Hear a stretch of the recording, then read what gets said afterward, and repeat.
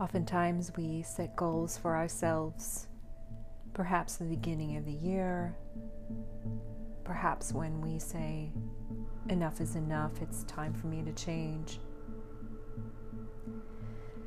But sometimes we get a little too fixed on the goal and we fail to see what is in front of us. And we fail to maybe look around and maybe recognize that what is in front of us might actually be the fulfillment of what we desire. And perhaps we're looking at different things, and sometimes if you change your mindset, you might find that as a story about the ocean and the fish, you might find that you are surrounded by everything that you need. And Anthony DeMello recounts a lot of stories from different traditions, and he does encounter the story about the fish in the ocean.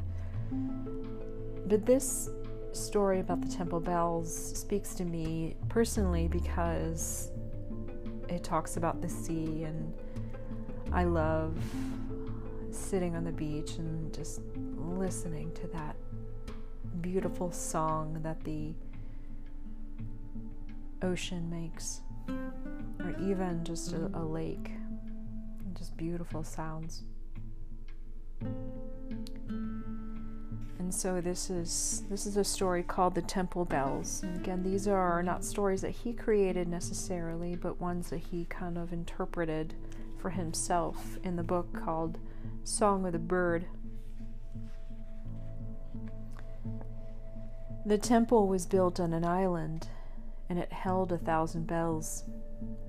Bells big and small, fashioned by the finest craftsmen in the world. When the wind blew or a storm raged, all the bells would peal out in a symphony that would send the heart of the hearer into raptures. But over the centuries, the island sank into the sea, and with it, the temple bells. An ancient legend said that the bells continued to peal out ceaselessly and could be heard by anyone who would listen. Inspired by this legend, a young man traveled thousands of miles, determined to hear those bells. He sat for days on the shore, facing the vanished island, and listened with all his might. But all he could hear was the sound of the sea. He made every effort to block it out, but to no avail. The sound of the sea seemed to flood the world.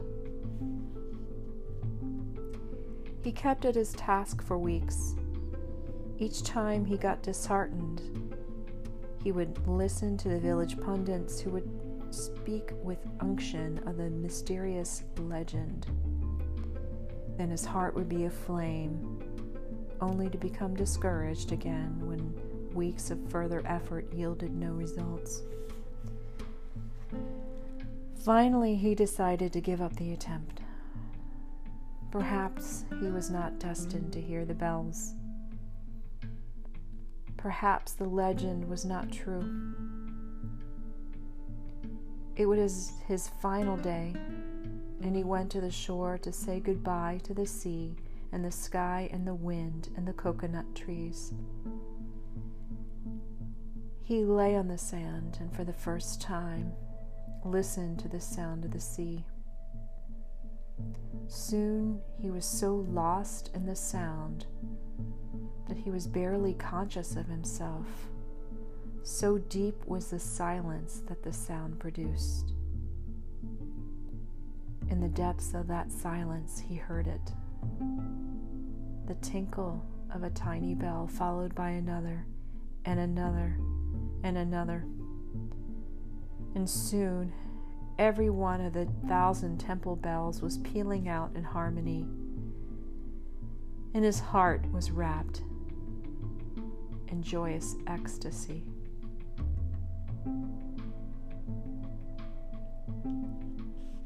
And so you consider how something so beautiful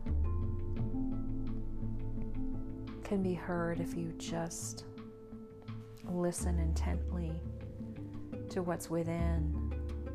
Are you so fixed on your goals that you're not seeing what is deep, what is vast, and what is true?